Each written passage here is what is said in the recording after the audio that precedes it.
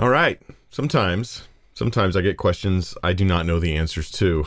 You know this if you've watched me for any length of time. And one of my commitments to you guys, and this shouldn't be something that's a big deal. Unfortunately, for some people, it is a big deal because they haven't experienced it much.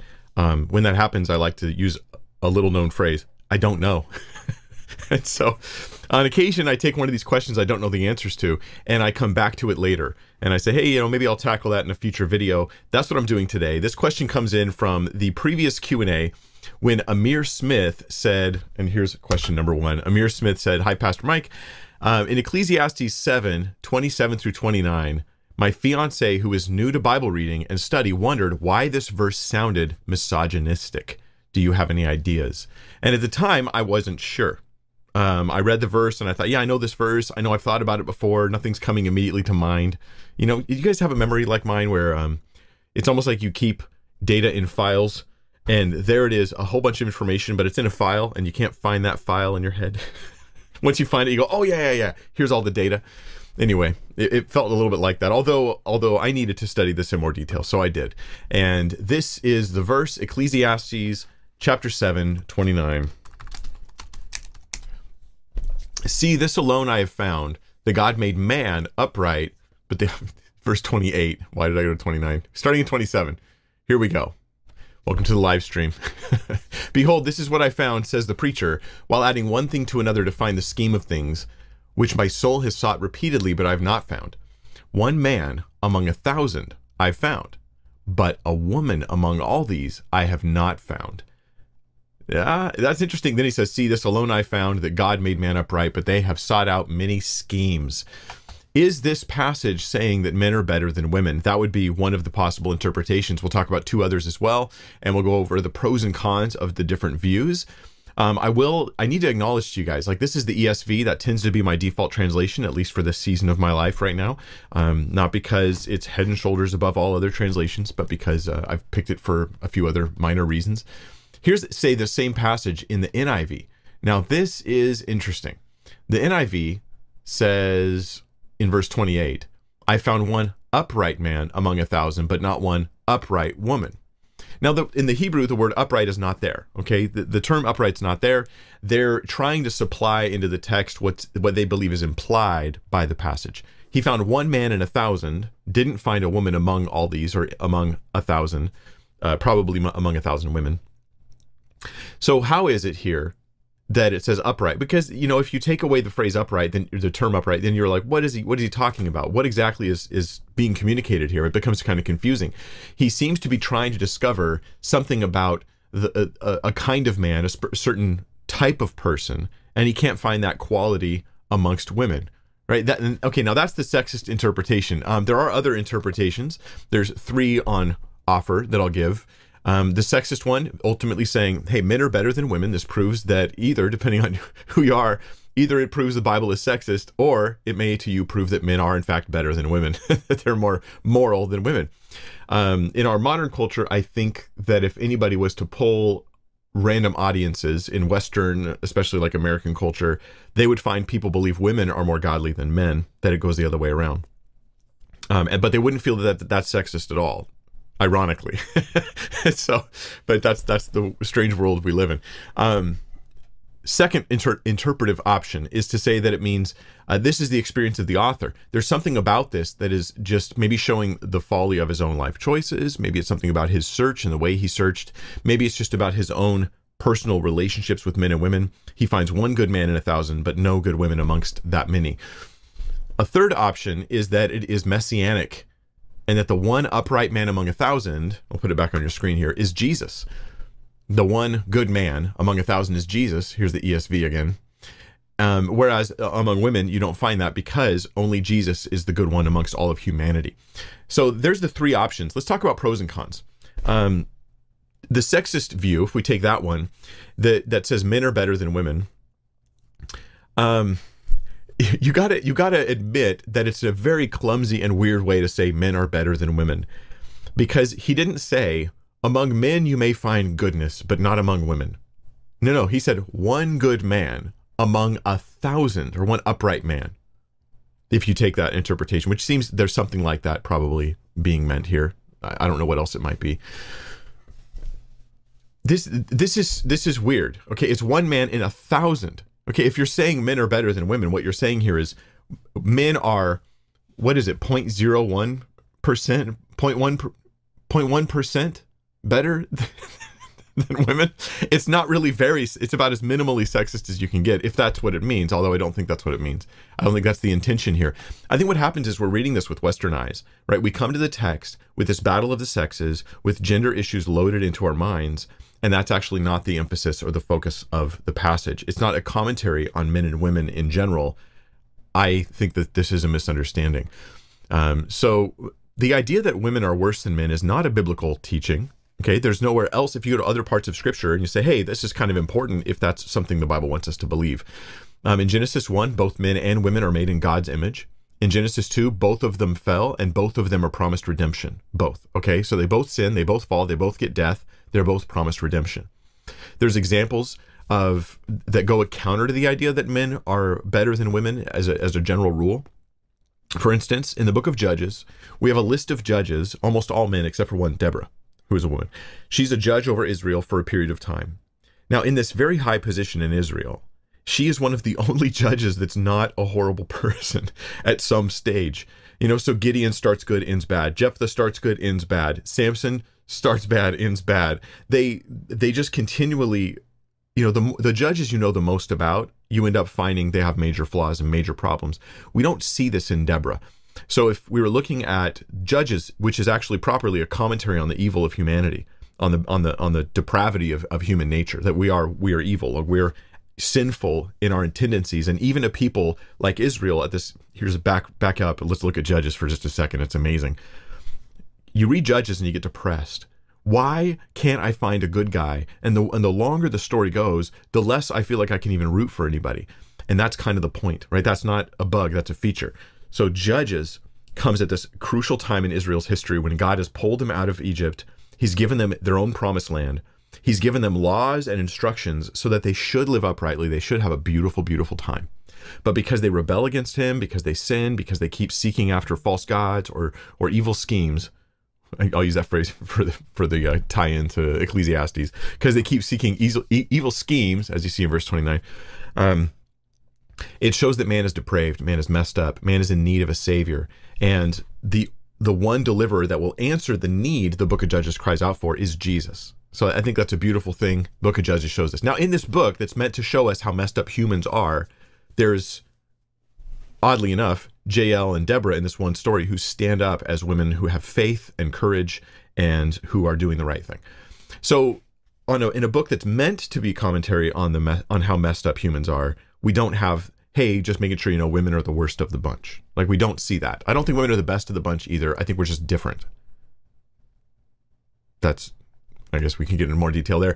But the main point is, because the rest of Scripture doesn't teach this idea that men and women have these moral goodness differences where women are lower on the ladder, it just doesn't make sense to read that into the background of a difficult or ambiguous section of Ecclesiastes.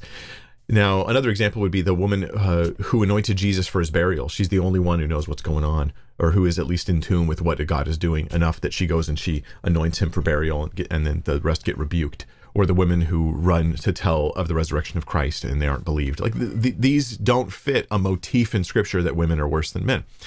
There's other indications in Ecclesiastes that women are not just like this. Men can be good, but women can't. That's not the case. So Ecclesiastes 9:9. This pushes against the sexist view.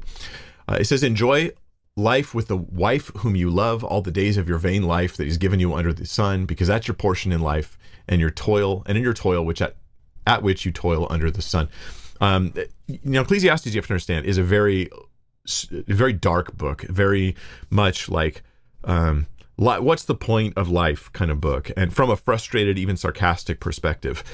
But he finds some valuable things in there that, hey, even if nothing matters, even if there was just nothing coming in the future, even in that hypothetical, which is not the case, because the end of Ecclesiastes, the last verse, you got to read that to understand the context of the whole book. If that was the case, though, you could still enjoy life with the wife whom you love. That wouldn't fit a commentary that all women are worse than men. There's other scriptures too that Solomon, if you think Solomon wrote Ecclesiastes, right, which it seems to be attributed to him, I'm in that camp. And Proverbs talks about wisdom as if it was a woman, and folly as if it was a woman as well. So we're not saying women are better here, but if women were inherently worse, this just doesn't fit well to talk about wisdom as a woman. Also, Proverbs tells us to listen to the law of your mother. All these things in scripture push against the idea that this is the sexist interpretation. So what are the other options on offer?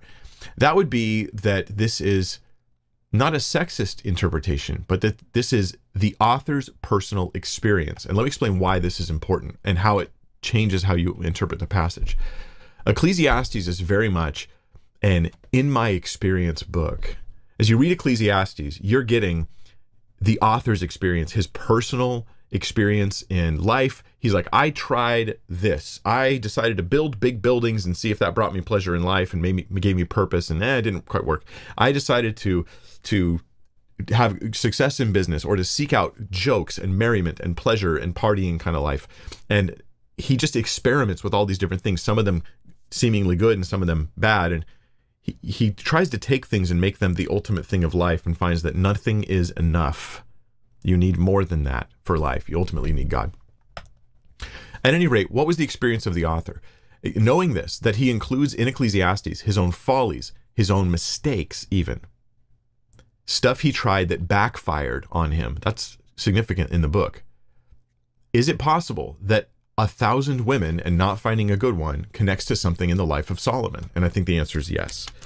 1 Kings 11, let's read this section for 7 verses here.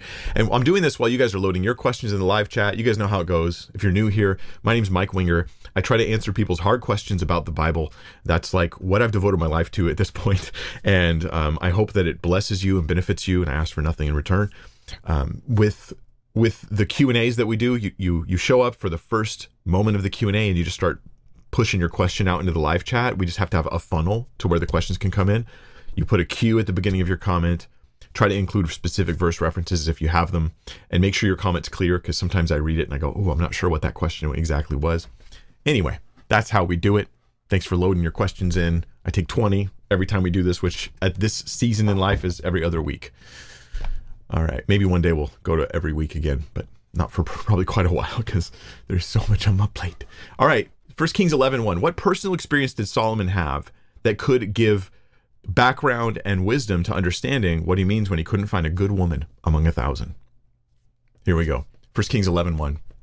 Now King Solomon loved many foreign women, along with the daughter of Pharaoh, Moabite, Ammonite, Edomite, Sidonian, and Hittite women, from the nations concerning which the Lord had said to the people of Israel, you shall not enter into marriage with them, neither shall they with you. Side note, here's a really interesting side note that's super relevant to our culture. The fact that Solomon loved people, women, did not make it okay for him to marry them. That is love is not a biblical justification for marriage. Is, can be anything I want with anyone I want. Love itself is important, but it's not fully justifying any relationship you want to get into.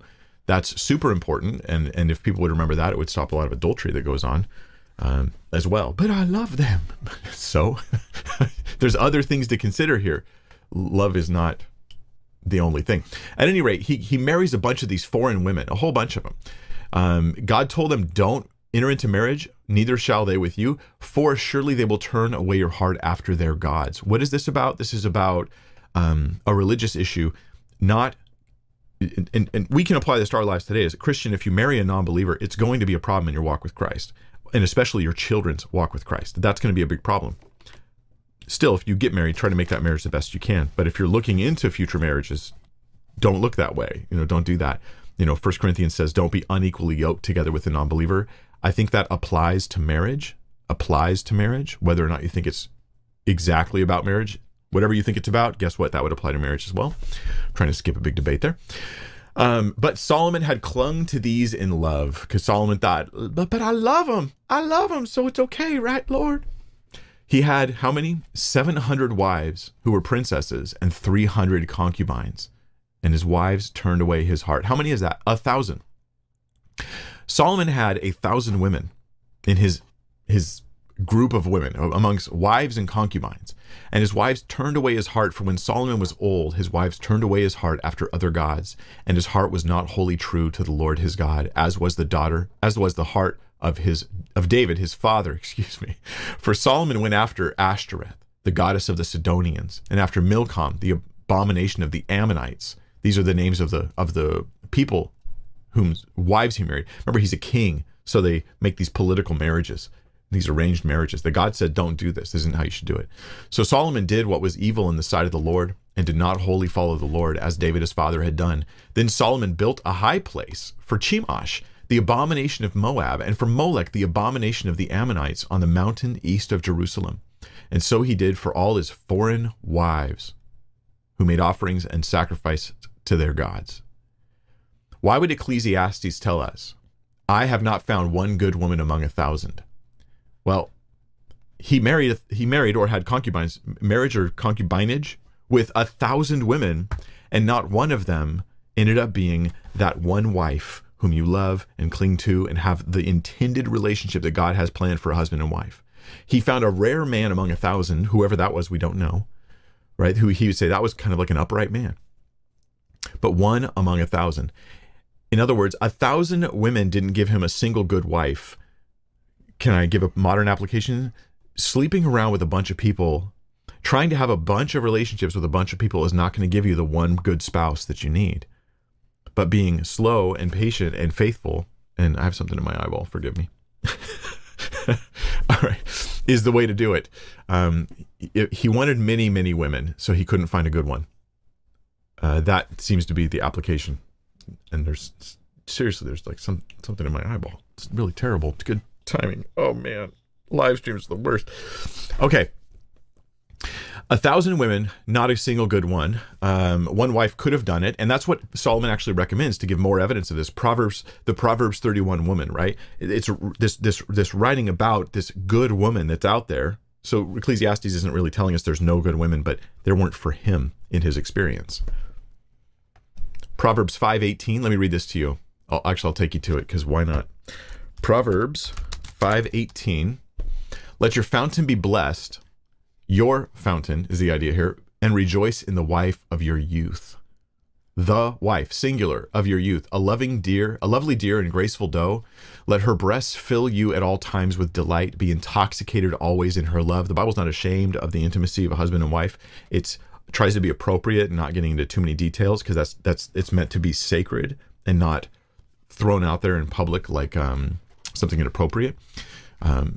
But yeah, why should you be intoxicated, my son, with a forbidden woman and embrace the bosom of an adulteress? This is exactly what forbidden women, ultimately what Solomon did. So the lesson is, choose one and maybe you get a good wife. Choose many and you get none. Choose one, maybe you get a good husband. Choose many and you end up with none. And the same people who fool around a whole bunch at a younger age it's much harder for them to find one good spouse when they get older. And they think they're getting experience that will help them along the way, but they're learning patterns of behavior that they will carry unhealthily into their future marriage. I'm summarizing many years of youth ministry right here, and watching people's lives where you're like, oh, I'm worried about that person, the way they're living, recklessly, and they just won't take God's word for it. So I think that's a much better interpretation of the Ecclesiastes passage, is in light of these 1,000 women. Also, the Messianic interpretation, I'll throw this out there for you to think about. What would the Messianic interpretation be? It's not about the one woman among 1,000, but about the fact that among all these men and women, there was only one good person, period. And that person could potentially represent Jesus. Jesus is the one good man among all people.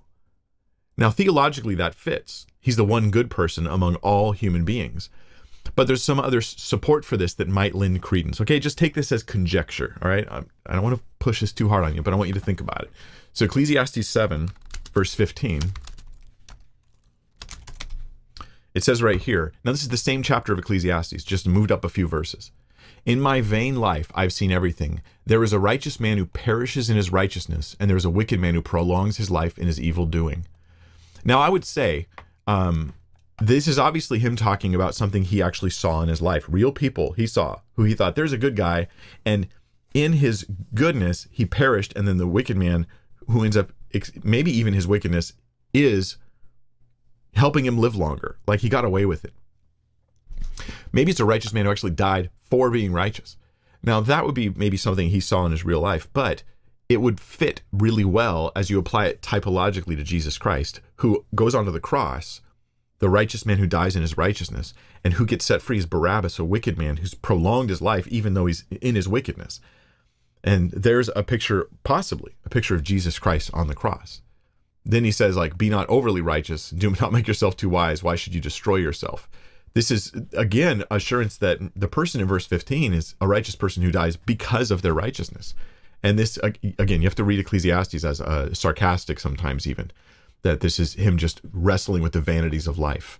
Another verse here is verse 20, which going down just a little bit, which then says, surely there's not a righteous man on earth who does good and never sins. Huh. But then he says he found one upright man. Here, when you go down further, I found one man among 1,000 who assumingly is upright in some sense. Now, maybe he means upright in the sense of like, hey, I mean, he's like a good guy, not that he's sinless, okay? But it's interesting that there's just these elements of a righteous person perishing in their righteousness, nobody being righteous, one upright man. It's an interesting enigma that could be solved if you take Jesus and see him as typologically represented in this passage. So I'm just going to throw that out there as a possibility, okay? I would not leave it alone. I would combine that with what I said in option number 2 of these women being about his personal experience of not finding a good woman among 1,000 because of his bad methods of finding women through rebelling against God. So that's question number 1. I hope that's a better answer, definitely a better answer than I would have given off the top of my head, in which case I sometimes just have to say, I don't know. We'll go to your guys' questions right now. Question number 2 coming from Rashida from Bangladesh. Before I read your question, I want to let you guys know next week's Q&A is a skeptics Q&A. I want to hear questions from non-believers or from the perspective of non-believers, right? Maybe they're just questions a non-believer has asked that you've heard that you want to hear an answer to, an objection to Christianity. Again, I may not have all the answers for it, but let's talk about those issues and let's create another video resource that hopefully someone could send to their skeptic friend who might be a bit open to that sort of thing. Get questions from your friends, bring them to next week. It's actually 2 weeks from now, December 15th. Yeah, I think that's right, at 1 p.m. All right, question 2. Rashida from Bangladesh says, welcome back, Pastor Mike. I'm a new Christian from Islam. Well, welcome to Christianity. Welcome to Christ. Welcome to the body of Christ and the family of God. My son and daughter are like Richard Dawkins, atheist. What do you think would be the best way to give them the gospel, short but clear? Please pray for their salvation. I'm desperate. Thank you. So it's challenging because I don't know them personally, so I can only speak about Richard Dawkins, right? Like I can almost ask the question, how would I share the gospel with Richard Dawkins? And that's a hard question. Richard Dawkins, from what I've seen I haven't seen him recently, but in the past, he was extremely hard. I would anticipate that with Richard Dawkins, if you would come up and share the gospel in any way, shape, or form, there's a good chance that he would have responded by attacking you personally. That's because that's what he did in public. When people tried to share with him or talk to him, he would go on attack mode. He would use sarcasm and biting words to try to make them look stupid. So one of the things I would do if I had the chance to witness to Richard Dawkins was, first thing I would do is not do it in public. I wouldn't want to do it around anybody where they felt like they had to perform, where they felt like they had to put up a wall, like where they felt like they were going to lose face.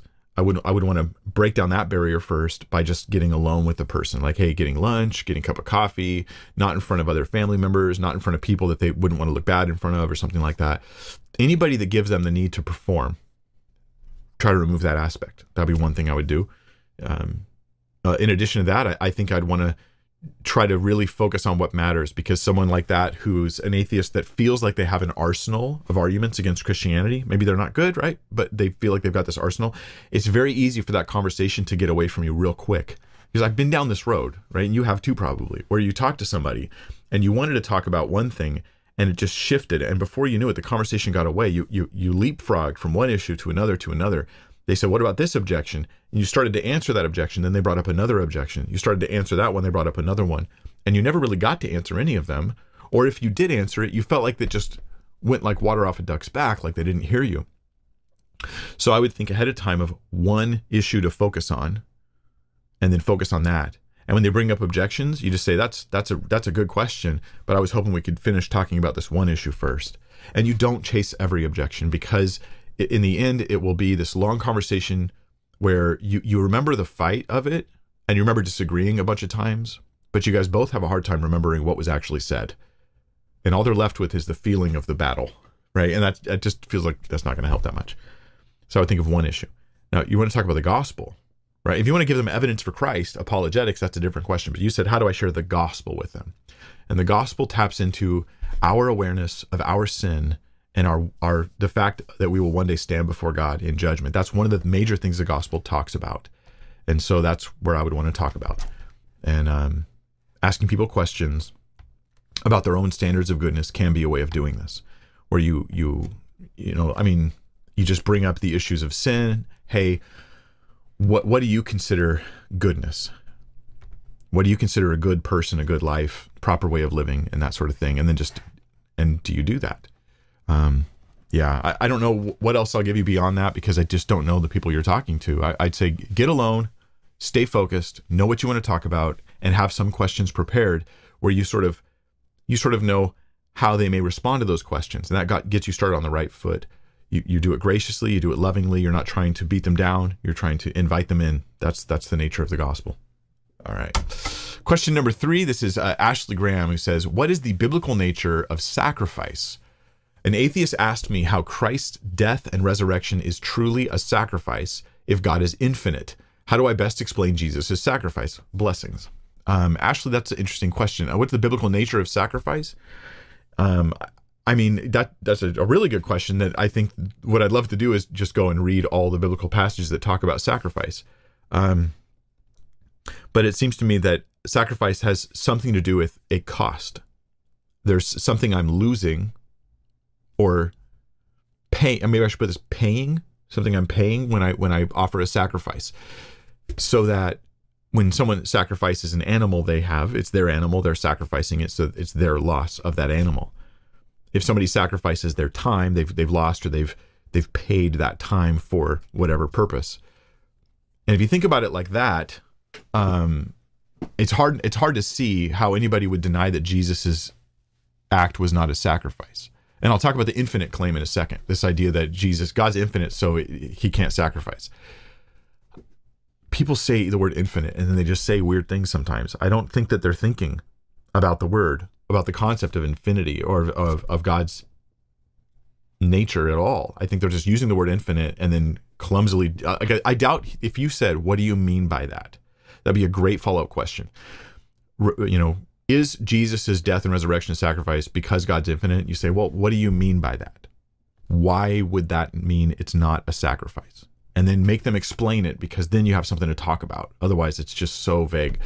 But Christ, so what does he do? Let's talk about what he does. If you're an atheist, you're a skeptic, then just say, consider the story that Christians are telling you, the beliefs that we have, because this criticism is an internal critique, right? We're saying, if Christianity is this way, if Christ really came and really died and rose, then that's not really much of a sacrifice. Okay, let's talk about what Jesus did. So Christ came, he's God Almighty for all eternity. And he comes in human form. He's born and he doesn't just operate a human body the way you operate a robot. He takes on human nature. And there's a difference there, right? Because if I step into a car, I'm operating the car. But Jesus didn't drive a human body the way you drive a car. I'm not a car. At no point do I become a car. The vehicle's not me. And so the identity doesn't change. Jesus takes on actual human nature. That is huge. Okay, is there a cost there? Well, he's God Almighty who takes on human nature and willingly adopts the limitations of human nature, including limitations that involve mental limitations. Now, he could surpass those with divine power, but he chooses not to, it seems, most of the time. So he's actually genuinely limited in many ways. And strength, weakness, dependency. You remember being a child? You remember the weakness of being a child? Imagine the sense of that after being almighty. Imagine becoming a child again right now. Let me put it this way. You're an adult. You have the power, wisdom, strength of an adult. Now go back to being 3. Go back to being 6. Not probably fun. And so that would have been, if you didn't start that way, if you didn't start as an infant, that would have been something of a sacrifice already. But not only that, just I can't imagine the gulf of difference between humans and God, and to see Jesus taking on our nature. But the purpose of him taking on our nature is to take on our sin, to take on our rebellion. And throughout his life, he suffers, he goes through hardship, he's rejected, he experiences all kinds of pains, physical pains as well, that he would not have ever experienced before. Jesus goes through a lot of different and difficult things. He lives a perfect life. He teaches, he rescues people who hate him, who despise him, who spit on him. He goes to the cross, he suffers and dies. I mean, we know the kind of anguish he was in, because in the Christian story, right, which I believe is 100% true, right, Jesus is in the Garden of Gethsemane in grief and despair over the hardship that's about to happen on the cross, right? If you knew you were about to die a torturous death of shame that was actually had a spiritual element of suffering to it as well, you would be in grief and despair as well. Jesus, it says he sweat great drops of blood. It was so difficult what he was going through. This is interesting because so many of the other religious martyrs stories and stuff like that, even Christian later martyr stories, which sometimes are embellished, they speak of somebody who's going knowingly to their death, but they just do so with great joy and happiness. And Jesus, he knows what he's going through. This is great sacrifice. There's a joy set before him, but there's a great pain and suffering he's experiencing now. And so he goes through that. He goes to the cross, all the torture, all the suffering, all the pain on the cross. And we're going to act like this is nothing because God's infinite. That's irrational. This is really, truly irrational to say this. There are people who've been irrational, who are Christians even in the past, who would act like Jesus suffered nothing on the cross. Like there's a picture of him on the cross being crucified, and he's just like, I am all at peace, and I have all, like, no pain of any kind. And this is not rational, and it diminishes the value of what Jesus did. So was that a sacrifice? Yes. What about darkness on the land for 3 hours? What about the judgment of our sin falling upon him? 1 Corinthians tells us he became sin. There's a second. He became sin who knew no sin, that we might become the righteousness of God in him. Jesus went through a spiritual shame on the cross. That's just, it's difficult for me to fathom. But imagine a moment in your life when you knew you were the bad guy, right? You were the one that was totally in error. You did something wrong and you got caught, and now everyone knows. Has that ever happened to you? That is not a good feeling. Now, some of you, maybe you just didn't care, right? But that's because you're morally malfunctioning at that point. Anybody whose morality is intact feels terrible and shameful at that moment. Jesus experienced the shame of all of our sin. That didn't feel good. He didn't sin, but he experienced the shame and the punishment for our sin. That did not feel good. He rises again, all this stuff. Now, to say, but God's infinite, therefore that sacrifice doesn't mean anything, or it doesn't count as a sacrifice, like there was no payment made, there was no cost, there was no personal difficulty or suffering or loss, is utterly, I think, utterly irrational. So I just have to ask, what do you mean by infinite equals you can't sacrifice? If God was giving of his infinite resources, right, where he says, I'm gonna give you a car, and he manifests a car. Did he lose anything? Not really, no. Because he's giving of that infinite resource. But when Jesus takes on human form and he suffers as a human being, this is not an infinite resource. This is a human life that he's actually living. These are days he's actually giving, and suffering he's going through. It just seems nuts to say that doesn't count as sacrifice. I don't think people are thinking about the infinity of God very clearly when they say things like that. Others would say that because Jesus rose again 3 days later, it didn't count, or it wasn't really a sacrifice. And I think they're just diminishing what Jesus did, and they're not taking seriously him taking on human form to be the figurehead of humanity, to represent us all before God in our shame, in our sin, to suffer the rebellion and rejection of his own people, the physical, the spiritual suffering, and all of that.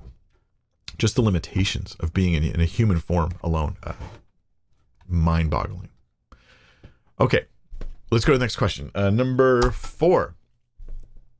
Peace Child, Matthew 6:25 through 34 says, well, Peace Child's the name of the user. Okay, Matthew 6:25 through 34 seems to promise earthly protection. How do we contrast this with the other quote, nakedness and starvation, etc., that Paul and other Christians went through, especially under persecution? All right, let's look at this Matthew 6 passage. I'm going to read the whole section, verses 25 through 34. Here we go. Do not be anxious. Therefore I tell you, do not be anxious about your life, what you will eat or what you will drink, nor about your body, what you will put on. Is not life more than food, and the body more than clothing? Look at the birds of the air. They neither sow nor reap nor gather into barns, and yet your heavenly Father feeds them. Are you not of more value than they? And which of you, by being anxious, can add a single hour to his span of life? Can actually take hours away, we found out. And why are you anxious about clothing? Consider the lilies of the field, how they grow. They neither toil nor spin. Yet I tell you, even Solomon in all his glory was not arrayed like one of these. But if God so clothes the grass of the field, which is today is alive and tomorrow is thrown into the oven, will he not much more clothe you, O you of little faith? Therefore do not be anxious, saying, what shall we eat, or what shall we drink, or what shall we wear? For the Gentiles seek after all these things, and your heavenly Father knows that you need them all. These, I should read a couple more verses. But seek first the kingdom of God and his righteousness, and all these things will be added to you. This part right here is probably what we should stick to. Therefore, do not be anxious about tomorrow, for tomorrow will be anxious for itself. Sufficient for the day is its own trouble. Yeah, I think that we've got a great question here. Just making sure everything's good with the stream. Yeah, I think so. I believe so. I'm going to read your question one more time since we've read through those verses. It seems to promise earthly protection. How do we contrast this with the nakedness and starvation that Paul and other Christians went through, especially under persecution? I think that we just take Jesus's words as first off, we recognize the limited things that he's saying will be provided. And then we also recognize that the same Jesus talked about being persecuted and talked about being killed for your faith, meaning that he didn't want us to take these as like a blanket rule that you can name it and claim it all over the place, but as a general attitude of the way we approach our lives. I recognize there's times where I will suffer. There's times where I may starve for my faith in Christ or because of whatever's going on in life, but not because, but I shouldn't have an attitude that obsesses over my earthly needs to the neglect of the kingdom of God. That's not going to solve my problems. I think that's the main point.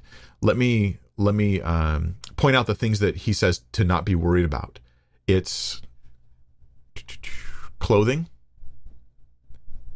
and food. Birds of the air, they don't sow or reap or gather into barns, yet God feeds them and God can feed you. And clothing, the flowers of the field, you're important. God can clothe you. He provides for the birds through just natural things that happen. He can provide for you. He provides for the lilies through their natural growth, and he can provide for you as well. And so the Gentiles seek after all these things, meaning that is their main focus in life, is I just want to take care of myself and my needs. But I want you to seek first God's kingdom and righteousness, and then God will take care of those things. So it's majorly talking about a shift in our attitude, that we're not focused on me take care of myself and my needs, but rather my number one priority, and this is a huge shift, is me serve the kingdom of God. That's my number one priority, and not to overly worry about all of that other stuff. And most people, as they get older, they look back at their lives and they think, I did spend too much time worrying about clothes and food and those necessities and stuff like that. I did spend too much time focused on those things. Most people I've met, at least, have said that there was times where they felt like, oh, how am I going to make it? How are we going to survive? And they were worried about all that stuff. And in the end, they go, why was I so worried about that stuff? It was fine. Now, there's some people who that's not the case. But this is at least a general rule for us as humans. Don't obsess over your stuff. Obsess over God's kingdom and let God help you with your stuff. As you seek to serve and obey and take care of him, he will provide for you. He will take care of you. And of course, he ultimately clothes us with eternal righteousness, and he ultimately feeds us with the tree of life and gives us eternal life. And so the ultimate fulfillment of this eternally in heaven is going to happen even if I go through a time of suffering, a time of starvation, a time of hardship. But as a Christian, I will continue to seek God's kingdom first no matter what. I think we're just taking Jesus' words too woodenly, like the name it and claim it people do, where they just take a verse and quote it and they're like, ha, well, I want to be clothed like the lilies. I give them a southern accent because so many of them seem like they got one.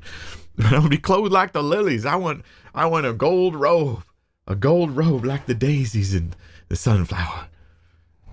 My inner Kenneth Copeland. I have no inner Kenneth Copeland. That's a joke. Yeah, I'd barf it out. All right, let's go to question number 5. Take Liberties has a question. How do I explain to a Palestinian Christian that Allah is an idol and isn't God? My coworker claims to follow Jesus and doesn't follow Mohammed, but insists it's okay to call God Allah in her language. Okay, I hope you hear me out on this. I hope you all hear me out on this, because I'm going to say something that might feel a little controversial. Your coworker is 100% right. It is totally okay to call God Allah in her language, because Allah is just an Arabic word for God. Now, it's true that the Arabic world is predominantly Muslim, so when they say God, they're usually talking about Islam. And it's true that Islam, this is an interesting feature of Islam, is that it has Arabic built into Islam, so that they believe the Quran written in Arabic is the word of God, and it's all these perfect things, but translations don't carry those qualities. Not necessarily. So when they talk about God, they'll speak often in Arabic the way that, like, say, older Catholics will speak in Latin, right? Like as it's sort of a magisterial language. So to Islam, Arabic's like a magisterial language, a religious language. And so they always use Allah. Now, when they bring Islam into a Western culture, they'll still say Allah. So Westerners who are used to saying God, and they'll say God when they're talking about the God of Mormonism, which is not the God of the Bible. We're talking about the God of whatever, some other religion. We still use the word God. We try not to assume that God always means the Christian version of God, the proper biblical and real understanding of God. We understand that God is used in other ways as well. Allah is like that in Arabic. It's used of Islam and Islamic teachings. It's also used if you are reading an Arabic Bible, right? Like just the book of Genesis translated into Arabic, you'll see Allah. So I don't believe in Allah, when you define that as the Muslim understanding of God. But I do believe in God and Allah if you define that as just an Arabic word that means God. Your coworker's correct here. They don't have to change their own language, her own language, to say that she follows Jesus and doesn't follow Muhammad and she calls God Allah. There's nothing wrong with that. Nothing wrong with that. That's just us from a Western perspective, always hearing Allah coming, because we're English speakers, right? Coming from a Muslim who brings their Arabic language with them wherever they go, at least pieces of it. And so Allah carries that meaning. Yeah, not a problem. So when someone says like God and Allah are two different beings, I'm like, well, it depends on what you mean by God and Allah. Like if I was raised Arabic, I would disagree with you and say, no. Allah is the Muslim Allah is wrong. The proper biblical Allah is correct. It's just language confusion. When languages cross over, you got to have a little bit of grace to hear each other out. I think your coworker's doing just fine. Question number 6. This is an anonymous question, and we have all 20 questions for today. We're loaded up on questions. It says, do you think it is sinful to use pseudonyms online to protect your personal identity? Could this be considered intentional deception? As Christians, to what extent do we have a right to privacy? Yeah, I think pseudonyms are appropriate when they are not deceptive, right? So like an author uses, it's a known, here's an example where you could feel like it's crossing a line, but I don't think it is. It's known that authors use a pseudonym. They'll use an author name, their writing name, often instead of their actual name. For whatever reason, I don't know why this became a thing. That doesn't bother me. I don't care. Mark Twain, that wasn't his real name. His name is Samuel Clemens. So we all know that the authors do this because we all know it, because it's part of the normal understanding of things. It's not deceptive when an author puts a pseudonym on their work. However, social media is a lot more varied than that. And there are social media accounts where pseudonyms are obviously pseudonyms, right? Where someone's YouTube name is Take Liberties or Peace Child. These are some of the names that I've read today from you guys. And everybody knows that's a pseudonym. It's obvious to us. But if someone else who has a question, Rashida from Bangladesh, you might be Bob from Canada, for all I know, really, in which case that name, Rashida that feels fake. That feels like you're impersonating somebody. So I would say online, you're asking me moral questions, is my personal opinion, okay? The moral is, don't be deceptive and don't lie. The application is my personal opinion. In the online world, if you are in an environment where real looking names typically are expected to represent the names of real people who own those accounts, then you should probably do that, or use fake looking names, because then it tells everybody who's looking at your account, you're just keeping yourself anonymous.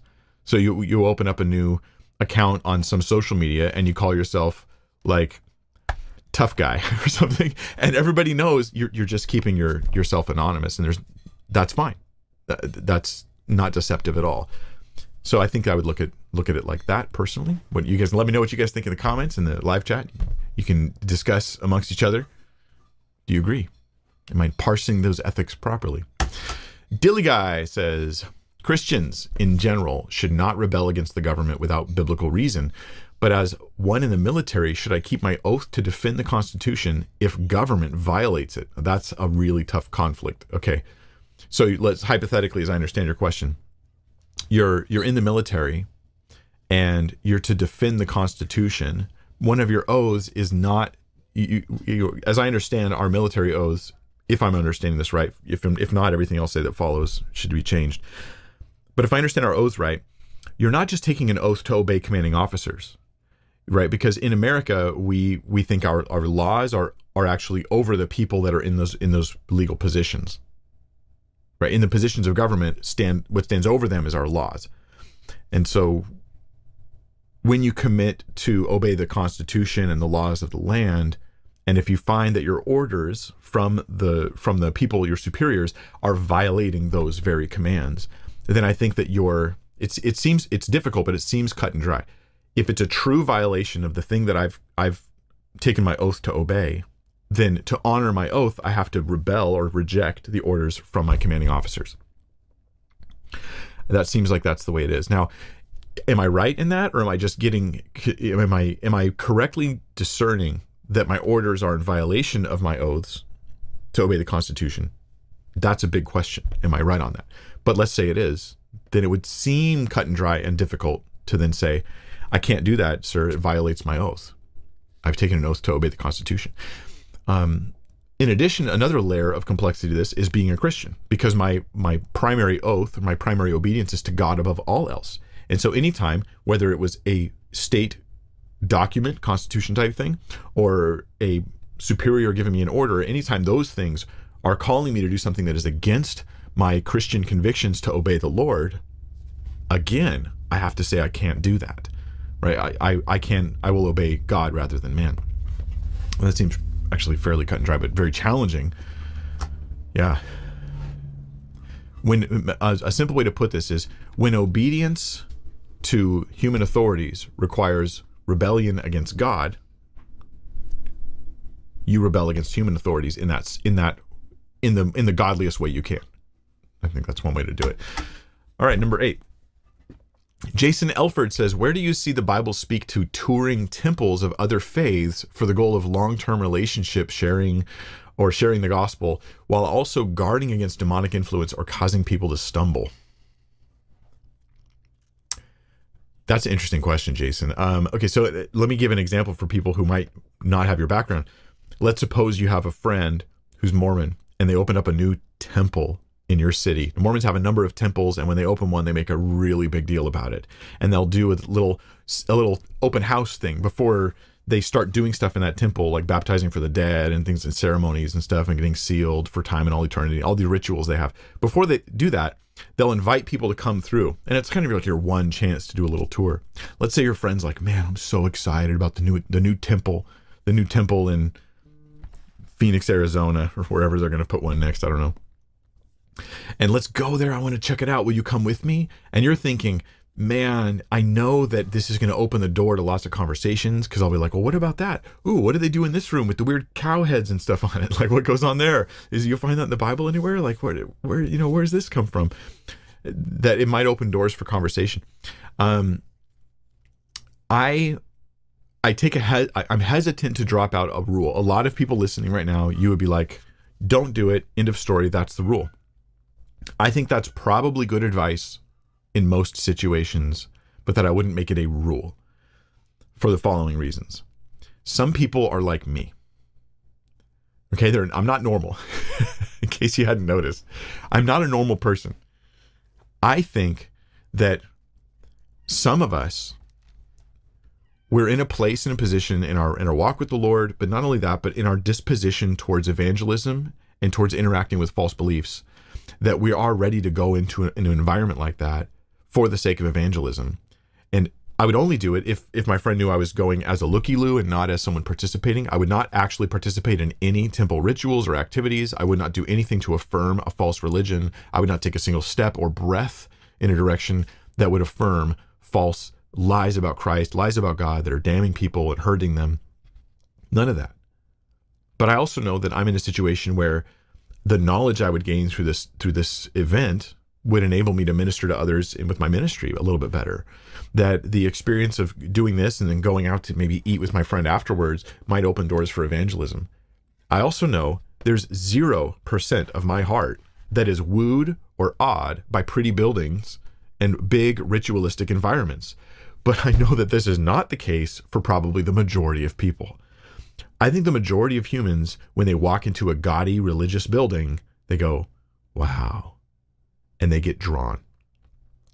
Whether it's real Christianity or a false religion, I think that the impact of these sort of hyper-religious buildings is a real thing.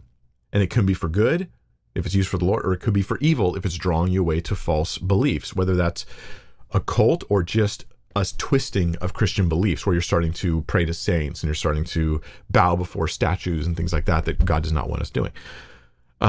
So I've walked in, I remember being in Jerusalem and on a tour to Israel, and we visited all these sites. And for me, my favorite was like the Sea of Galilee, just walking around the hills around the Sea of Galilee, being in the actual water there, and going to like the sea in Getty and things. The outdoors stuff, okay? Outdoors locations were really interesting. Ruins, not as much, because of course they've been ruined, so they're not really standing anymore. Buildings like the Western Wall in Jerusalem, that area, that stuff is super interesting, of course. But there was a lady on our tour when we went on this trip who, we got to Jerusalem and we went into this super gaudy, I think it was a Catholic building, and it was just tall and stained glass windows everywhere. And I think it's beautiful, right? But I see these windows and I see this building and I think, man, I wonder what it looked like when Jesus was here. Like, that's all I'm really thinking. That is not how she was wired. She walked in and says, now I feel like I'm really connecting with God. In a building that never would have existed in Jesus' time, that Jesus never would have walked in, never would have seen. Nobody in the first century had ever seen that. Because these buildings have an impact. And so this is why I would caution most people against doing this sort of thing. You guard your heart. Like, are you actually drawn by bells and whistles? Are you drawn by stained glass and incense? Are you drawn by clean, well-made buildings with happy, smiley people where it seems like you've just entered into their world?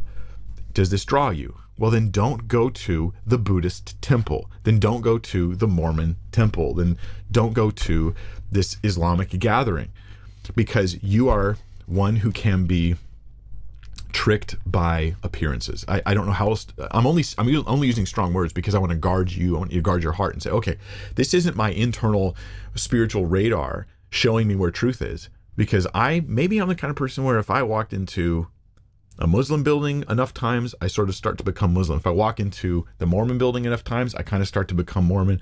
I will sort of go with the pretty. And if that's the case, guard your heart. You got to be a weirdo like me if you're going to do that stuff. It's my honest, straightforward advice to you. Take a very real assessment of where you're at. And if you feel that little tug, do not head towards what you know to be false teachings when you know that you're drawn towards surface level things that those people have really worked hard on. It's no bueno, man. All right, number 9. Adrian Mason says, how can we be certain that the scapegoat isn't Satan in Leviticus 16 and Revelation 20? That's a good question, Adrian. So the scapegoat in Leviticus 16, I'm trying to think of how much background I want to give you guys on this so that everyone's on the same page. Leviticus 16 talks about the Day of Atonement. Let me get on your screen. So there's these two goats. One of them is sacrificed and the other one is set free. And the function of these two goats is interesting. One is their blood is brought before the altar, and at one time a year when the priest enters into the Holy of Holies, and this is under the Jewish law, right, under the whole Mosaic system. And they bring that blood into the temple and into the Holy of Holies. Only time of year they're able to do that. And then the other one is set free into the wilderness, and nobody wants to touch that goat. And as time progressed, they actually got a tradition of just like pushing it off a cliff because they wanted to make sure it died and that nobody could get near it because they associated this goat with all of the guilt and sin of the people. So let me skip to the part about. So we have Aaron's going to offer a sin offering for himself, and then he's eventually going to get to the sin offering for everybody. I have a teaching on Leviticus, on the sacrifices in Leviticus. I'll link it below afterwards, and you guys can check it out yourselves, where I go through all this in detail. I think rather than going through it all in detail for the sake of time, I'll just skip right to this part. Okay, so Aaron shall lay both of his hands on the head of the live goat. This is the one that's not going to be sacrificed. And confess over it all the iniquities of the people of Israel and all their transgressions, all their sins.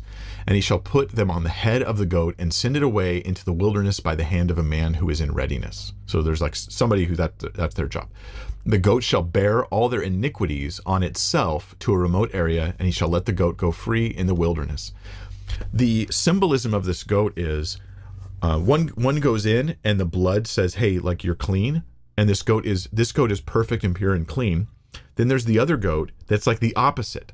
It's like dirty and spiritually dirty and icky and unclean because we've like laid our hands on it. We've confessed our sins and then we send it away from us as far as possible because it represents our sins are being taken far away. I think these two goats represent Jesus, not one Jesus, one Satan. Now Jesus goes into the Holy of Holies. He presents his own blood. But Jesus is clearly taught in Scripture as the one who bears our iniquities. And Isaiah even uses this. Isaiah 53, he shall bear their iniquities. That's like a technical term in the Levitical system that the scapegoat does. Jesus does that. Jesus is both goats because he does both things. But the picture is important. You have one goat that remains pure and one goat that becomes impure.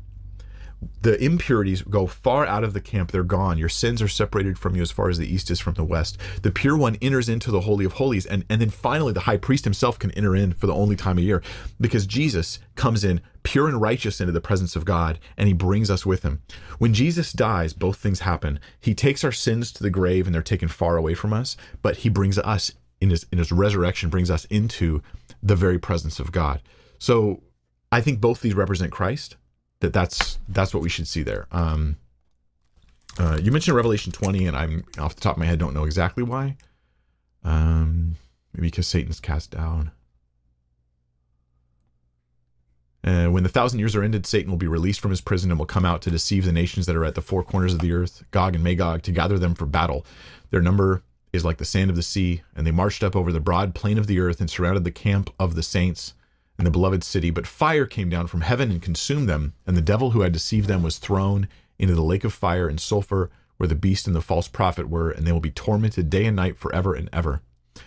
So the idea here is that Satan's cast out, like Jesus comes into the presence of God, but Satan is cast out. I see you could call that a parallel with the scapegoat, but the scapegoat's main function isn't just that it goes away, it's that it carries our sins away. Satan never carries my sins anywhere. I don't have my sins placed on Satan. He's cast out for his own offenses and his own issues, right? But this scapegoat had to be a pure goat, had to like qualify in all the same ways other animals did, where they had these symbolic representations of purity and that they didn't have like a broken limb. They were at least a certain age. They didn't have like a funky mold growing on their ear or something weird like that. They had to be pure because Jesus had to be pure to be the sin bearer. Yeah, so there's my thoughts on that. I will link below my thing where I go through like the 5 sacrifices of Leviticus. Really neat video. I mean, may sound boring to you guys, you will be excited about the book of Leviticus after this, because it's just amazing what God has done with that book and how it represents Christ. Let's go to question number 10. Sorry, that was 9. Hans Fensler says, when should we apply Matthew 7:6? I ask because for Christmas, I want to give a spiritual themed gift to my unbelieving sister who has crudely rejected the Bible and God multiple times. Should I even bother? Matthew 7:6. Do not give dogs what is holy, and do not throw your pearls before pigs, lest they trample them underfoot and turn to attack you.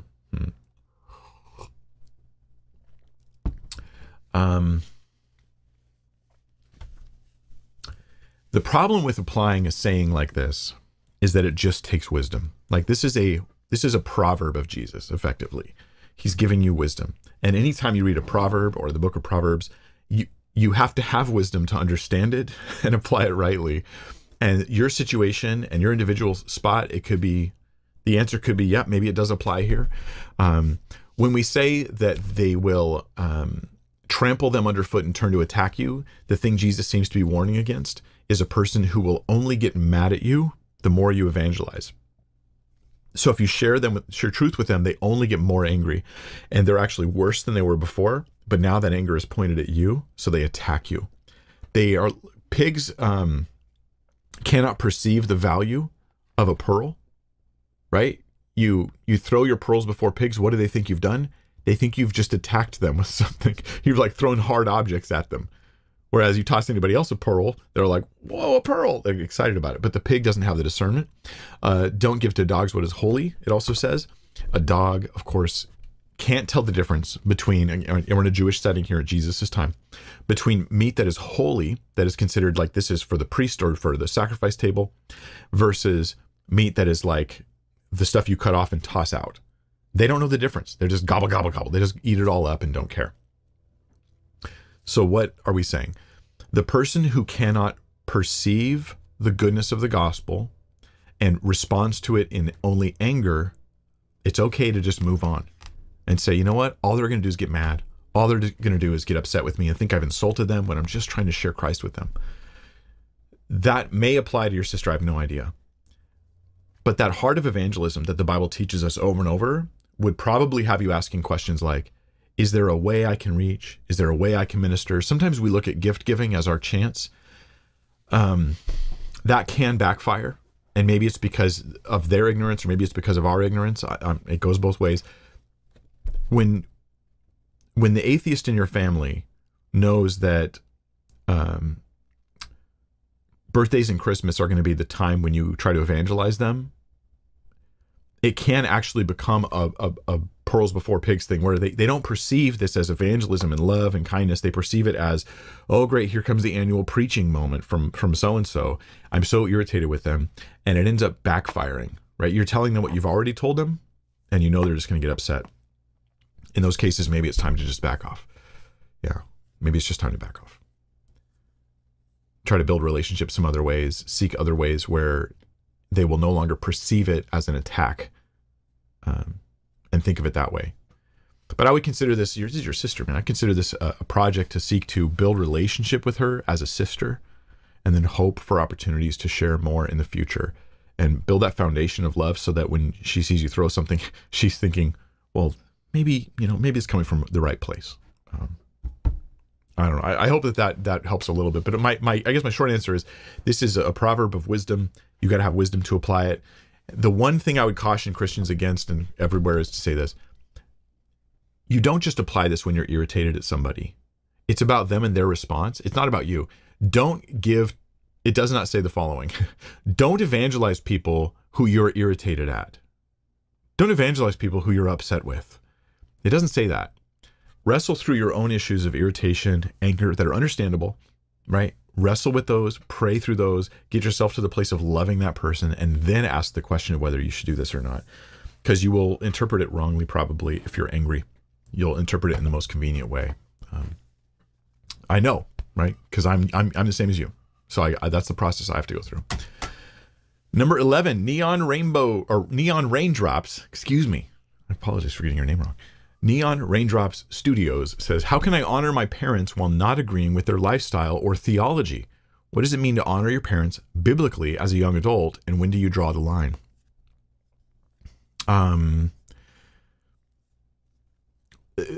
So this is a great question. I don't have like sort of a rule that I can apply, because the rule is honor your parents. What you're really asking is, how do I apply honoring my parents into the variety of situations in life? And I think that we honor our parents by giving them a special preference above other people in our lives, right? That's not just somebody asking that. That's my dad. That's my mom. You give them a special preference above other people in your lives. That's one way of honoring them. You don't have to, as an adult, honor them by obeying everything they tell you to do.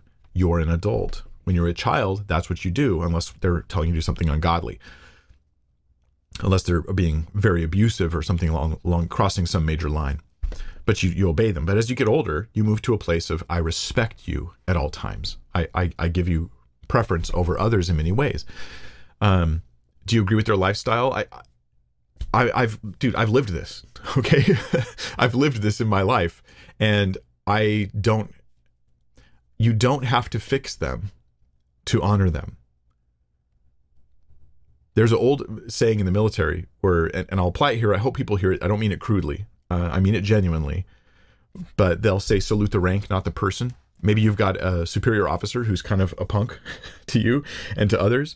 And so you salute the rank, not the person, meaning that you still give them all the respect and honors, and you do all the right things towards them because they're in that position, and you respect the position, even if the person in the position is not being respectable.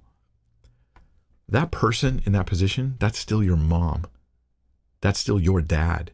And even if they're not doing respectable things, you still seek to honor them and respect the position because of the value of what a mom is and what a dad is to a person. This can be incredibly difficult. It can be incredibly hard, but you do it for the Lord. You do it for Christ. I have absolutely lived this in my life at different points, and I don't regret any time where I gave gracious and generous honor and respect to my parents, and I absolutely regret any time I didn't. So if my own experience says anything to you, I'd say, when in doubt, honor more. When in doubt, give more respect and love and care to them, and you will probably not regret that in the long run. So it's tough as a young adult. Doesn't mean you have to agree with them.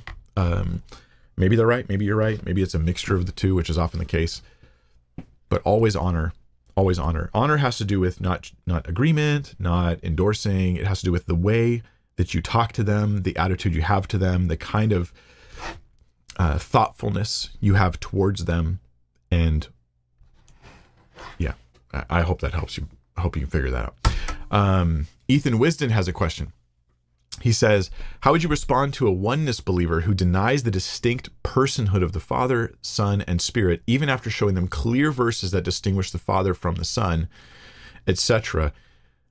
Well, Ethan, part of me, I would throw my hands up and say, my job is done. I gave you the evidence. I showed you very clearly. If I've done it well and communicated well, they're without excuse. You can't control that. So there's a sense in which one layer of this, I would say, is to realize that you're off the hook.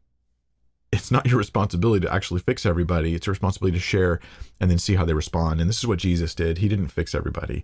He shared, and then those people responded. But there's other layers to this. And one of them is, I love the quote from Greg Koukl of giving people a stone in their shoe.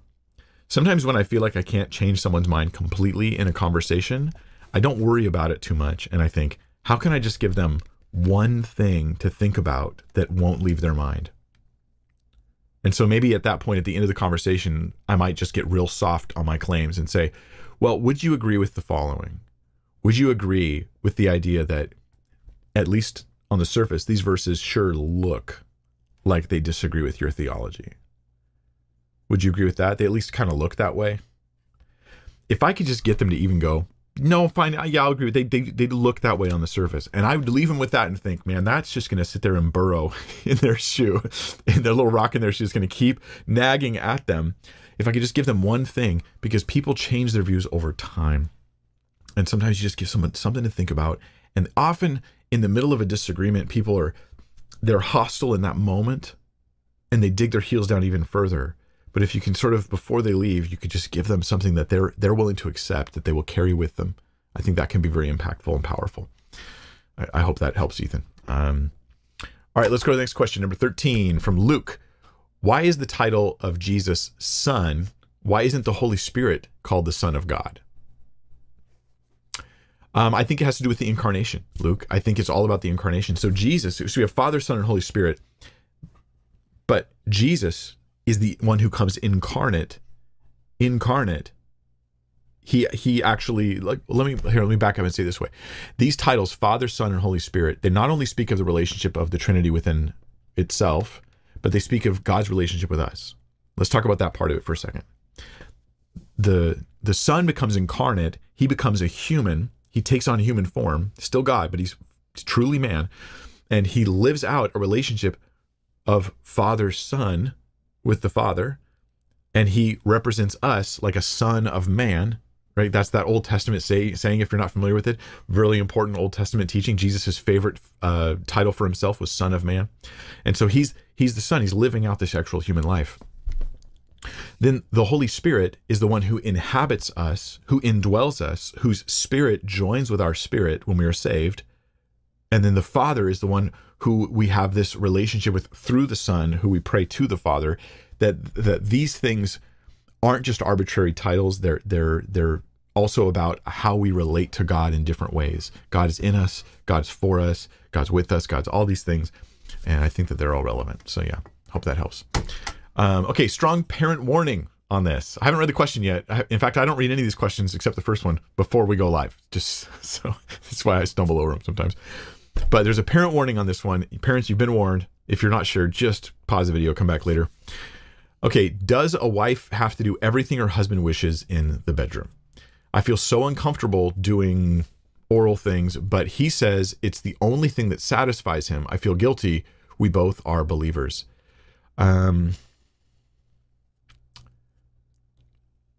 No, you don't have to do that. Where does Scripture say you have to do this? No, that is not necessary. It may be desirable. Humans have lots of desires.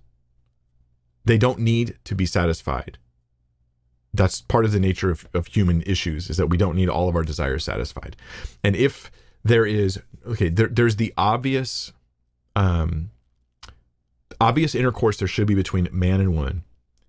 But all of these other acts that people are currently obsessed with because of our pornography culture, right? They would not, let me say this, your husband would not be obsessed with this, most likely, if we did not live in a pornographic culture, in a culture that was filled with stuff on TV and TV shows, as well as full-on pornography that is so accessible and so widely viewed among people. And they don't think this is affecting their view of sexuality, but it's raising up their desires, and I want to try this, and I want to do this, and I want to have this thing, and that you just never would have heard 20, 30, 50 years ago from at least as many people, certainly not a fraction of as many people.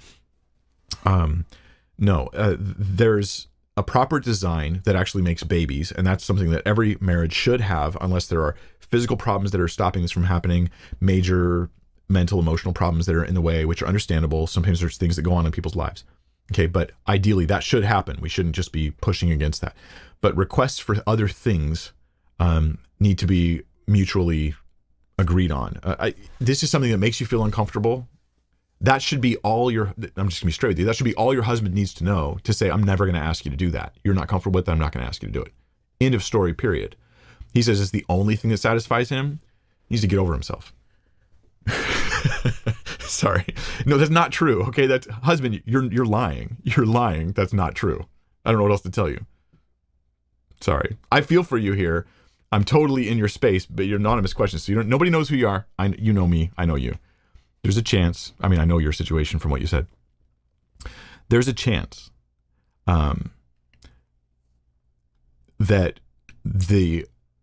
he's just lying about what needs to satisfy. He needs this to satisfy him. It's the only thing to satisfy him. Because like, forget biology, forget the way we're designed as humans.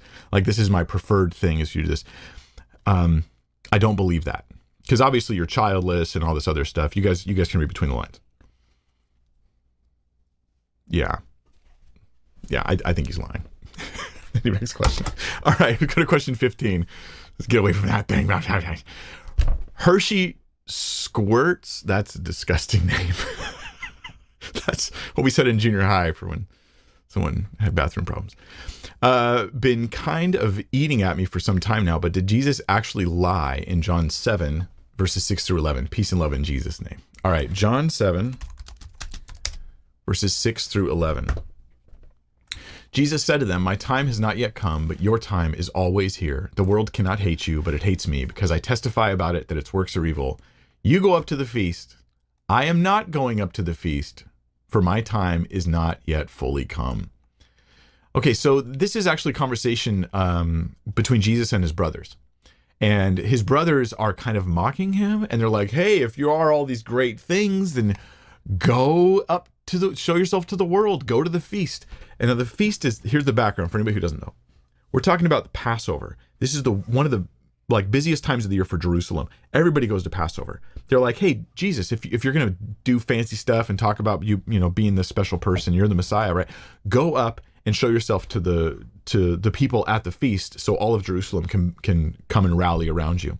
They don't believe he's real. They're mocking him, right? His brothers have not seen the miracles Jesus has done. They currently think he's kind of crazy. So Jesus, he says, my time has not yet come, implying what? There's a time when he will go to the feast, but not just go to the feast. He'll show himself to the world. His time has not yet come to show himself to the world.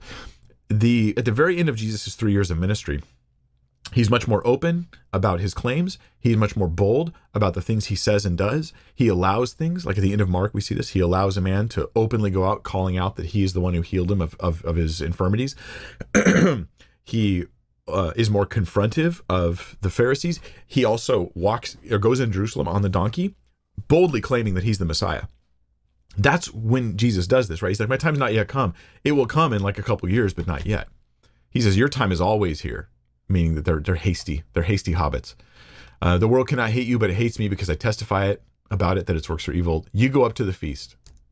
So he sends them up, but he doesn't go with them. He says, I'm not going up to this feast, for my time is not yet fully come. Here's the part where you're like, wait, did he lie? Because shortly thereafter, Jesus goes up to the feast. He says, I'm not going to the feast. Then he goes to the feast. This is one of those things you'll see on like infidel websites. Like, Bible contradiction. But you just have to read the Bible as though its authors have a brain. That's all we got to do, right? He goes, you go up to the feast. I'm not going up to this feast, for my time has not yet come. After saying this, he remained in Galilee. What? Fulfilling his word that his time is not now. He's not going up to the feast right away. But after his brothers had gone up to the feast, then he also went up, not publicly, but in private. Here's the thing. Jesus' brothers were not saying, travel to Jerusalem for Passover. I dare you. They were not daring him to do that. They were daring him to publicly proclaim who he was during Passover in Jerusalem. That he did not do, not this time. He's not going up to this feast in that manner. Some manuscripts actually have, I'm not yet going up to this feast. But basically the point is, the author has a brain in John. He's not contradicting. He's communicating Jesus' conversation. You can read between the lines in a healthy way, in the proper way. Right? Or you're just reading the lines, I guess, really. Because you're basically saying, look, Jesus, we're not telling you to go up to the feast at all. We're saying go up and proclaim yourself the Messiah.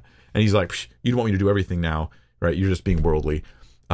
It's not time yet. I'm not going to do that. So then he goes up privately and quietly. So it's not a contradiction. It's just emphasizing Jesus holding back his public proclamation of his messianic nature until a later time. Number 16, Wing Beat says, aren't we saved when we do our best living godly lives? Otherwise, God is a biased hypocrite who plays favoritism. Oh, is that right? Those are the only options. Those are the only options we get? Wow, Wing Beat, that's pretty extreme to say that. I'm going to read it again. Aren't we saved when we do our best living godly lives? Otherwise, as in if your answer is no, then you must conclude God is a biased hypocrite who plays favoritism. We are to be perfect as he is. Other logic is a fallacy, thus false teaching. Thank you. Okay, there may be a misunderstanding of how I'm reading your question, so forgive me if I'm misunderstanding, but here's how I'm understanding this. Is that we get saved by doing our best to live godly lives. I think that's actually a very unbiblical idea. It's a very common idea. A lot of people, I think people by their gut, they feel this way because they realize something. There's something good they realize. They realize that they'll be judged by their works. They'll stand before God one day and he'll examine your life and he'll look at how you lived. And so you think, I just have to live good enough and then he'll give me the pass to go to heaven. So I'll try to be sincere and I'll try to be good. And probably a lot of time we just spend telling ourselves how good and sincere we are until we believe it. Even though we're not quite as good and sincere as all that. Jesus shows us there's a different thing. He shows us that, in fact, even us trying really hard, we say we're trying really hard, but oftentimes when we say trying to do my best, what we often mean is failing. Like we would, if you actually did your best, you would never say, I tried to do my best. Because if you did your best, you said, I did my best. And most sober-minded people realize they haven't done that in this life. I haven't done that. I've failed. You failed. We've all fallen short of God's glory. Jesus comes and he does his best. He's the one who, by proxy, he lives out the perfect life for you. He dies in your place. And now his goodness can be placed on your account. So that if you put your faith in Christ, he says, I will hand you my righteousness. I already did it all. I will give you my righteousness. Is that God being biased, a hypocrite who plays favoritism? No, this is God giving free salvation to all mankind, no matter how sinful they've been. Any one of them can receive Christ. That's not favoritism. That's not hypocrisy. That's free forgiveness. You just trust in Christ. What does it require? Real relationship with God, right? Not just I'm going to be a good person, but I'm actually going to know God. I'm going to receive his spirit, receive his forgiveness, receive his grace, and enter into a relationship with him through just faith. All I have to do is believe. Anybody can do that. This is not favoritism. This is grace. This is the gospel of Jesus Christ. And I hope that you will do it. Wingbeat, you are not good enough to earn your way to heaven. Neither am I. You've fallen short so many times, whether you admit it to yourself or not. In some sober moments, you have to look back at your life and go, man, I've done so many bad things. Jesus died for those bad things. And at some point, you have to look at your life and say, boy, there's so many good things I didn't do. So many times I just didn't do the right thing. I just didn't. Guess what? Jesus did the right thing all the time. And he did it on your behalf. You put your trust in him and you enter not only forgiveness, but relationship with God through Christ. So I hope you find the goodness in that. Number 17, this is coming in from Justin Duck, who says, thank you and greetings from Finland. Oh, cool. It's exciting to just think that you're there in Finland. And watching the content. That's really neat. Would you ever be interested in doing a video/teaching on Christian Science, the teachings of Mary Baker Eddy? Thank you so much. Oh yes, Justin, I'm very interested in doing that. I cannot make any promises about timeline on anything because I literally have like the next couple of years planned out as far as projects go. That's at least a couple of years, maybe more, maybe 3 or 4 years. So I really don't know. Forgive me. Like you probably should just do your own research on it at this point. Don't know when I might be able to get to it. Don't know how. But it's definitely on my long list of things that I ideally would love to do at some point in time.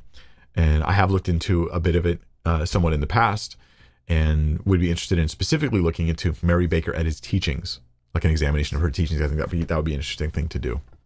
Yeah. Number 18, Andrea W. says, or Andrea, how can we know which Proverbs, if any, are direct unilateral commands of God? And then I get an example here, Proverb 23, verses 13 and 14. All right.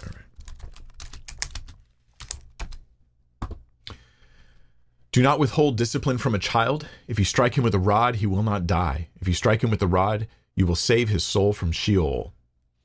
So is that a command? Or is what else would it be? Is it like gentle advice? I mean, so Proverbs are not generally commands. They are sayings of wisdom, and sayings of wisdom have to be taken carefully. Like, for instance, look both ways before crossing the street. That is good advice. It's good advice. Let's say someone's chasing you with a hatchet and they're right behind you and they're about to, and you say, if I stop and look both ways, I'll get killed by this hatchet. Obviously, you just run, right? Like, you don't look both ways in that situation because it's more dangerous to stop and look than it is. So the wisdom is about safety and doing right things. The wisdom of this proverb is about disciplining kids so that they do not get into lifestyles and habits that end up ruining their lives. You need to punish the bad behavior to keep them from repeating it and turning it into a lifestyle that ends up destroying them. Right? Do I have to use a rod? Do I have to strike the child? I don't know that you have to strike with a rod exactly. I would say that if all spanking or hitting, now here's the thing. Our culture, the problem with our culture is not that we have a culture, it's that we're ignorant of it. We're largely ignorant that we have a culture and that we're reading our own culture into someone else's stuff. And then we get mad. Like when Ecclesiastes says something about, I couldn't find a good woman among 1,000. We're like, sexism and misogyny. And we don't realize we're reading our culture, our glasses are on. So, okay, we have a culture. That's not the problem. Right? Our culture is that we've been raised on movies where every parent who spanks is abusive. Yet many of us have been spanked by parents and it wasn't abusive. And so, but we forget this and we just think that all the Hollywood examples are the whole story. Or the person you knew who was abused, that's the whole story. I've been spanked appropriately and I've been spanked inappropriately in my life. And the appropriate ones were perfectly fine in teaching me discipline, didn't cause me any harm. The inappropriate one did. And that was not my mother, by the way, but somebody else. At any rate, the rod, what I think most Westerners, at least most people like, okay, I live in California. Most California style people, they read this and they go, don't, strike a child with a rod. And they picture like some big, thick piece of wood and you're just beating the kid and you're hitting him on the head and you're hitting him on the shoulders and you're breaking his fingers and and you're angry. You're angry. This is important, right? You're mad. You're personally angry, which I would say never discipline when you're angry because you do everything wrong when you're angry. You don't even drive normal when you're angry. You don't close doors normal. You're not going to spank normal. Like you can't do this when you're mad. So we picture this as being abuse. It says discipline here, not abuse, not torture, not injure, but discipline. My mom was disciplined with rods from her parents, and it was like, they called it a switch. They take a little thing from a tree and they used it like that. My mom hated it, that's for sure. But it was not what you would consider like call CPS. At least I do not believe it was like that at all. There is proper discipline that can be done properly, and the whether it's a rod or a hand or a belt or grounding, it can be overdone. Right? You can ground somebody way too much. You can ultimately just lock your kid in the room and isolate them from everybody for very long periods of time. And they're like, dude, I'd rather get spanked and then go about my life. Any discipline can be done wrongly. Any treatment can become abusive and torturous if it's done wrongly. And so we're not talking about abusive and torturous things. What we're ultimately talking about Proverbs here is discipline your kids. And this is something our culture is very bad at, to be honest. If you don't discipline them, if you're not consistent, right? Here's how a lot of parents discipline. They discipline, if you get me mad enough, I will discipline you. Not, if you do bad things, you will be disciplined. And here, clearly laid out, here's the bad things you can do that you will be disciplined for. Here's the good things you do that are expected. Not like that where you're building character and good structure, but just, if I'm in a bad mood and you do something, you're going to get in trouble. If I'm in a good mood and you do it, I'll overlook it. That's how a lot of disciplining happens, and that is not discipline. That's a parent exacting their emotional anger on a kid, or just being lazy the rest of the time. So I feel like I'm making people mad right now. I can feel it. I can feel it coming through the camera, through the screen. Yeah, I do believe those words are all true. And obviously what I'm saying has to be taken with some ounce of wisdom. You can exaggerate it and twist it and try to turn it into something I'm not saying. But the bottom line is, Proverbs teaches principles that even if you say, okay, I don't have to physically strike, like the example of strike with a rod, that doesn't have to be the way I discipline, perhaps, right? This is the book of wisdom here, but there needs to be some discipline because that's the principle Proverbs is teaching. If no discipline, kids go astray. And so there needs to be discipline, it has to be proper and appropriate. But it is a little bit funny, people who think that discipline is say spanking is bad, and then they end up having no recourse. Or they'll do other things, grounding for these exorbitant periods of time that don't even compute to a kid. Like a kid's going to understand at the age of 5 what it means to be grounded for a week. Like that a week isn't on their radar. They're just thinking about lunch or whatever, so anyway, more stuff to talk about some other time. Let's go to question number 19. What advice do you have for witnessing to someone who doesn't care about what happens after they die? I have a friend who is content with betting their eternity on hell if they are wrong. This is tough because ultimately we're asking, how do we change what people care about? I don't know. If someone says, I just want to live my life like this, I don't care. Maybe, well, think of it this way. You have a friend who's chain smoking cigarettes, and you tell them you're probably going to get like lung cancer or something. It's probably going to kill you and be very painful when it does, and end your life really short. And then they say, I don't care. I don't care about that. I enjoy it right now. What do you say to that person?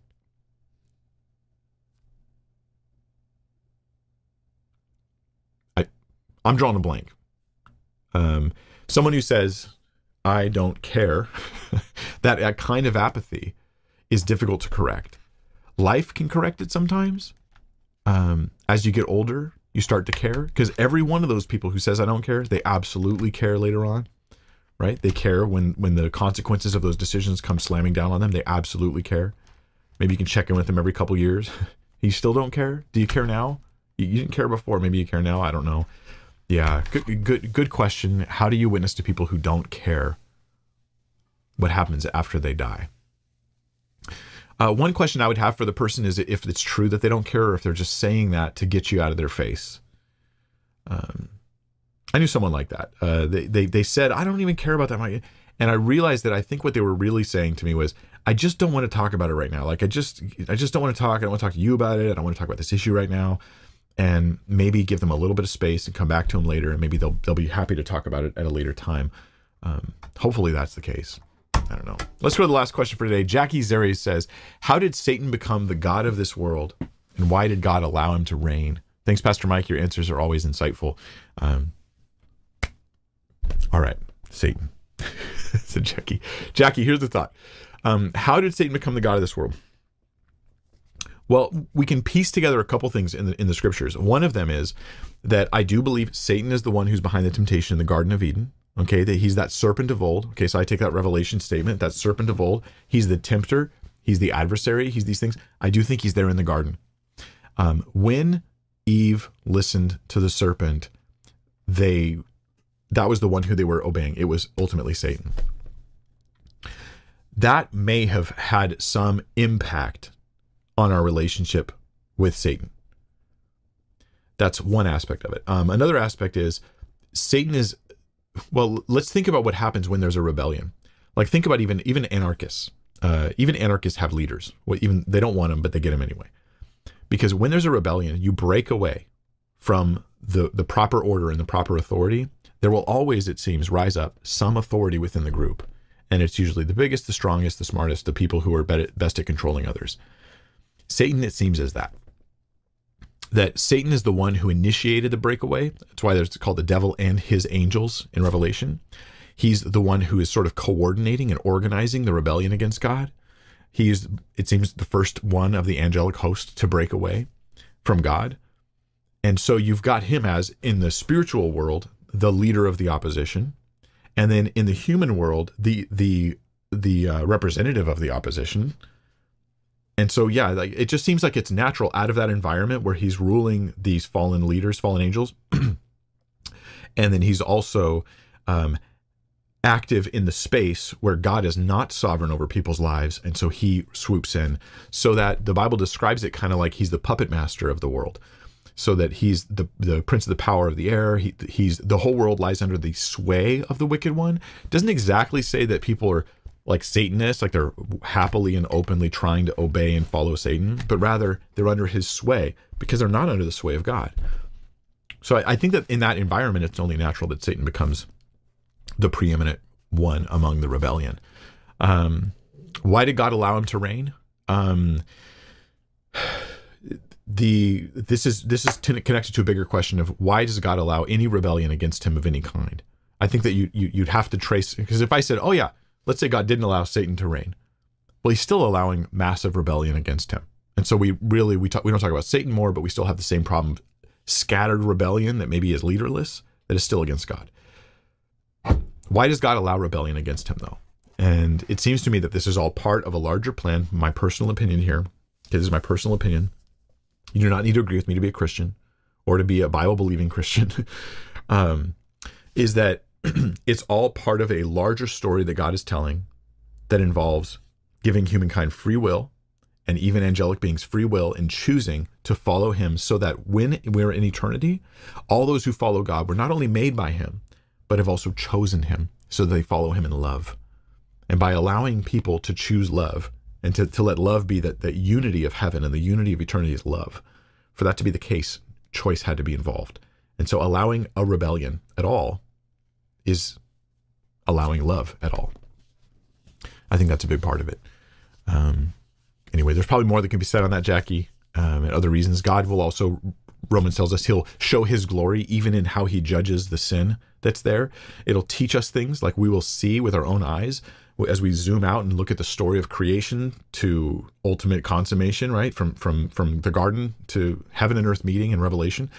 When we see all this from hindsight, we'll look back and see how God was right, man was wrong, Satan was wrong, rebellion against him is bad, is evil, how dark sin is, how punished it is, how good the righteousness of God and the goodness of God are. So we're learning all these things will carry with us into eternity. Those things are valuable too. And God himself will be glorified even in those who rebel. Okay, so we have a question that is a bonus question from Leticia Frenet. This is question number 21, we'll call it. What was the best and worst part of filming your 11-hour-long video? Oh, man. Oh, what was the best part of it? Let me think of that first. The best part of filming it was I've been sitting on this data, this information for a very long time. Stuff that I've been itching to communicate and tell people. Stuff that I think is really important to get out there, because here's how I see it. The egalitarians that are, by and large, the sort of mass of people that are egalitarian, they do so because they've heard convincing stories from certain individuals. Those people trace, not even those people trace their information, whether it's a pastor or someone else, they trace their info back to the people who I'm critiquing in my video. Those people have major problems with their arguments, so that we have poor scholarship and bad reasoning. Not in every single argument, in every single case, but in a lot of cases in egalitarian scholarship on 1 Timothy 2. And getting to show the problems with that most people don't have the time, energy, or whatever capacity to go through and dig out, to be able to put that on display, I think can have a ripple effect where all of a sudden the pastor who leads his whole congregation to become egalitarian because he read Linda Belleville and Philip Payne and these other authors and Westfall and stuff, he reads them and he goes, oh yeah, look at these great arguments. Then he tells his congregation, they go, oh yeah, we believe you. And now they're all egalitarian and they're breaking away from denominations because of it and stuff. And it's like, this is all based on misleading information from scholars. I think it can have a ripple effect into whole congregations. Egalitarianism is demonstrably false, is the thing. And I was finally able to demonstrate it on 1 Timothy 2. That was the best thing about it, was getting to like, okay, get all this stuff out. I would stop recording and I would go tell my wife, hey, I'm taking a break. And she's like, oh, good, I can go to the bathroom, because it has to be quiet in my house when I do this stuff. And and I would tell her, I'm so excited that I'm actually getting to get this out. I've been sitting on this information and sitting quiet on it for so long. And sometimes this is the case. Like I have stuff on, say, Brian Simmons, I've been sitting on forever. And one of these days I'll make a video about it when it's not a big enough priority to do it before other stuff, but it's exciting to get it out. That was the best part, was just getting to get that info out and know that it will have a real impact in people's lives.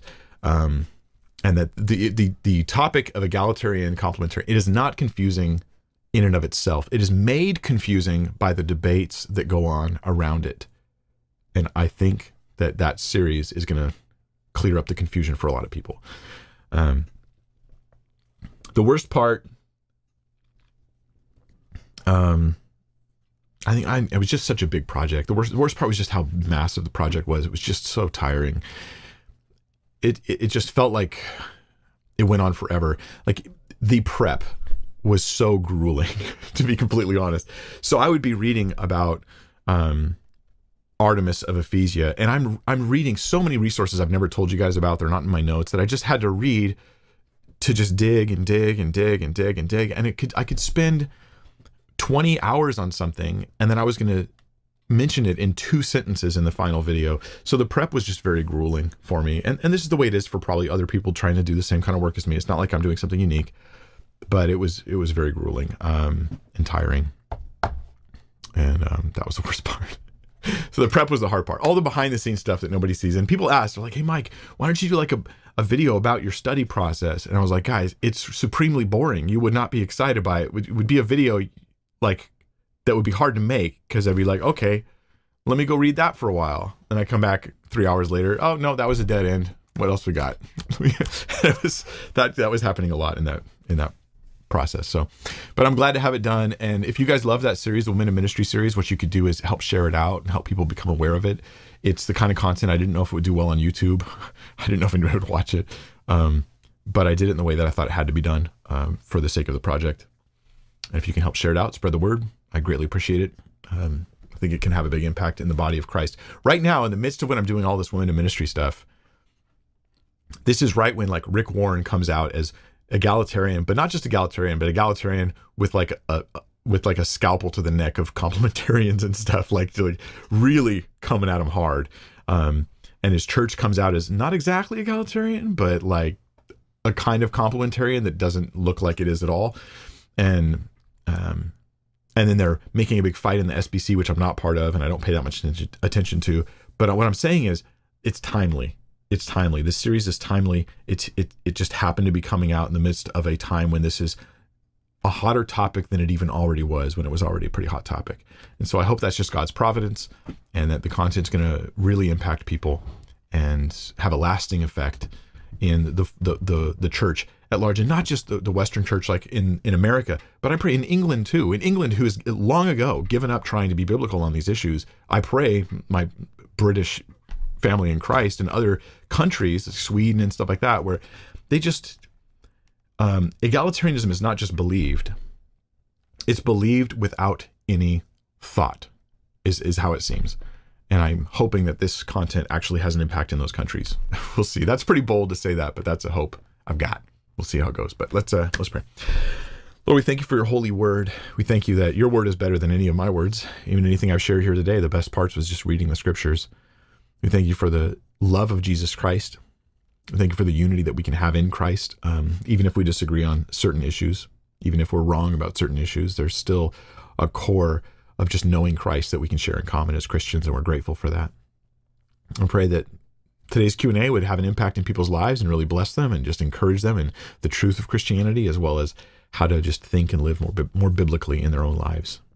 And we ask, Lord, that you bless Bible Thinker, this ministry, with direction, moving forward with different projects and different things that I'd be doing, that I would be led by you as far as what to do, so that it would have the best, biggest blessing it can in the world. In Jesus' name, amen. Amen, y'all.